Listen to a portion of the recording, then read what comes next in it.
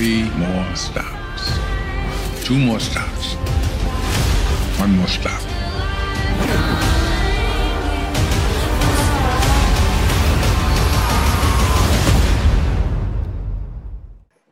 George. Jeff. This is such a thrill to meet you. I've been a lifelong fan, man. I'm so excited. I'm sorry to hear that, buddy. Well, I got to lie to you the first time I meet you, you know. Oh, great. Perfect. Well, thanks for talking to me about your new film, Vanquish. I just finished it. Very exciting. Thank you so much. Very stylish. You know, you really, I was expecting some sort of action film, but I wasn't expecting the lighting, and you just really went kind of artsy on a lot of scenes here. Well, we did. You know, we hold on. I'm going to put a piece of gum in my mouth, if that's okay. You know, look, these movies have been kind of done to death, you know. So, I mean, the mom with the daughter getting kidnapped, and she has one night to straighten out these things. So I said to everybody, I said, look, if we're going to do this, let's figure out a way to make it look different, feel different. Let's not, you know, let's go really crazy with the look, the color palette. Let's really try to make this thing different, you know. And you know, I was looking at a lot of Korean gangster movies, which I just love those movies, and they really push it.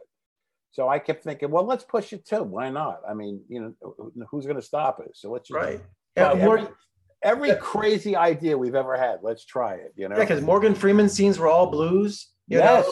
And then every time you showed the cops, it was like a green night vision to it. Yeah. Yes, that's exactly right. You know, we try to find a different color palette for each place. So, like you said, Morgan's all blues, some purples, and you know, he was an isolated figure living by the ocean. So I tell you, Jeff, what we did there is we shot all of his scenes in 8K.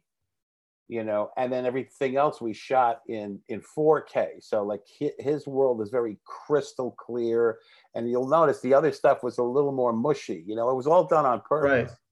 That's 100% right. The cops' world was all a green night vision look. And then Ruby Rose had the white jacket the entire film, which was a neutral, you know, like a no color. Yes, exactly right. Yeah. Wow.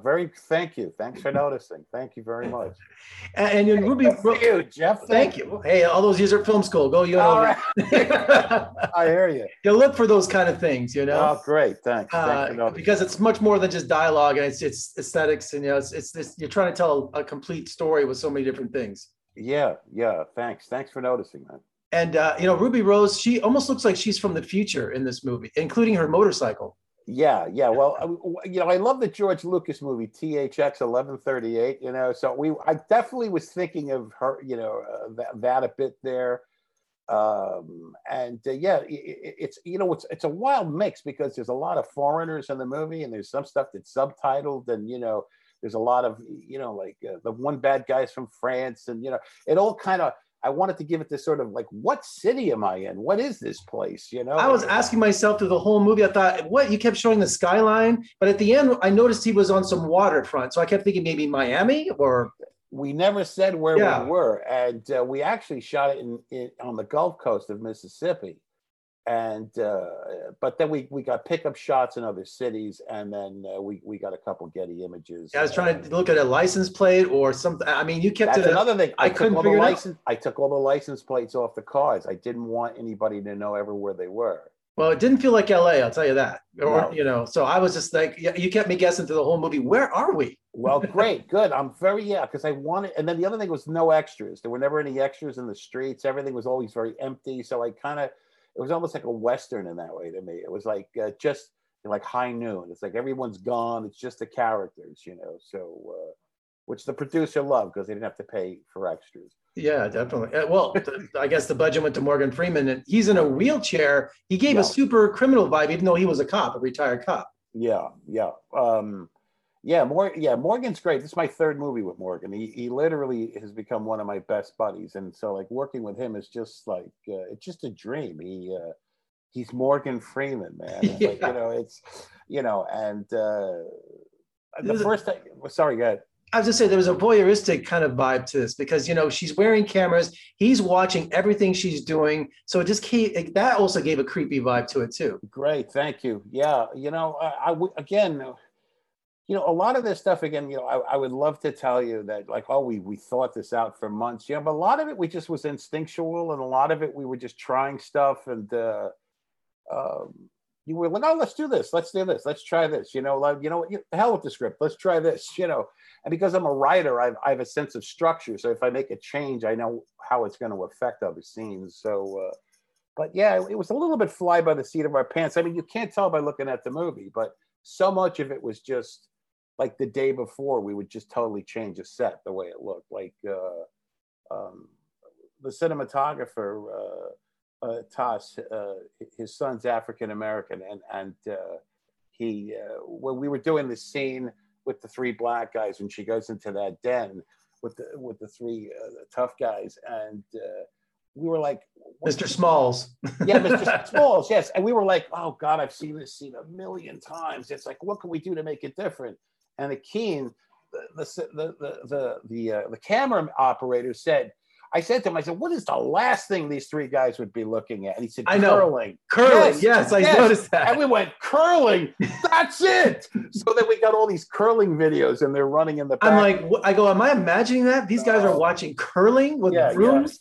Yeah. So it's a lot of choices like that we kept making, because we figured, keep the movie fun, just make it different. And I'll tell you, one of my favorite interviews I did in the last few years was with Nick Vallelonga, and there he is, in your movie, from Green Book, and there he is playing, a detective. So he gave you that Italian flair. I love it. There you go. Yes, an Italian flair, and his partner is clearly from the South. I mean, so again, it's that where am I kind of vibe, Nick's one of my dearest friends. So. Well, I'm a Las Vegas native, and I have to ask you about Midnight Run, which I think is one of the best movies to represent Las Vegas. Every time I go to McCarran Airport, just got back from Salt Lake City last night, who you're going to be talking to my best friend in a few minutes here after me, and Tony Toscano. And just Midnight Run is just one of my favorite films. I was wondering if you have like a favorite memory of that film, or of Midnight Run. Yeah, I can tell. I mean, it's not actually. My dad was still alive when we made Midnight Run, and my father showed up in McCarran Airport, which he flew in. Because my father, we didn't come from a show business background. We came from very working class roots. So my father couldn't believe that any of this stuff happened. So I introduced my father to Robert De Niro, and Robert De Niro took my dad out for a night on the town, which I know added years to my father's life, So I remember, like, I went to bed, and the next morning I saw my dad coming down the hall. He was still wearing the same clothes that he was wearing the night before. I go, Dad, did you ever go to bed? He was, no, I was out with Bobby all night. We went to this place, we went to that place. Bobby. Yeah, they were best friends. Yeah, so that's probably my best memory of me. Right, and we just lost Yaphet Kotto last week. I know. Another wonderful guy. That's a wonderful guy. I can tell you another Midnight Run story about Yaphet Kotto. All those steaks he was eating in the scene. We goes, is this gonna? When he's sitting in the coffee shop. Oh yeah, of course. Yeah. And they shot 8 takes of that. And in the opening shot, he's cutting into a steak, if you'll remember. Right. I ate like 3 of those steaks because he would cut it, take a bite, then they would take the plate and put a new one in. And I said, who's eating these steaks? So I ate like 3 of them. So that's another Midnight Run story. Well, George, congratulations on Vanquish. And I wish you all the best of luck with it. And come visit us in Las Vegas. We'd love to have you. I would love it, Jeff. Thank you very, very much.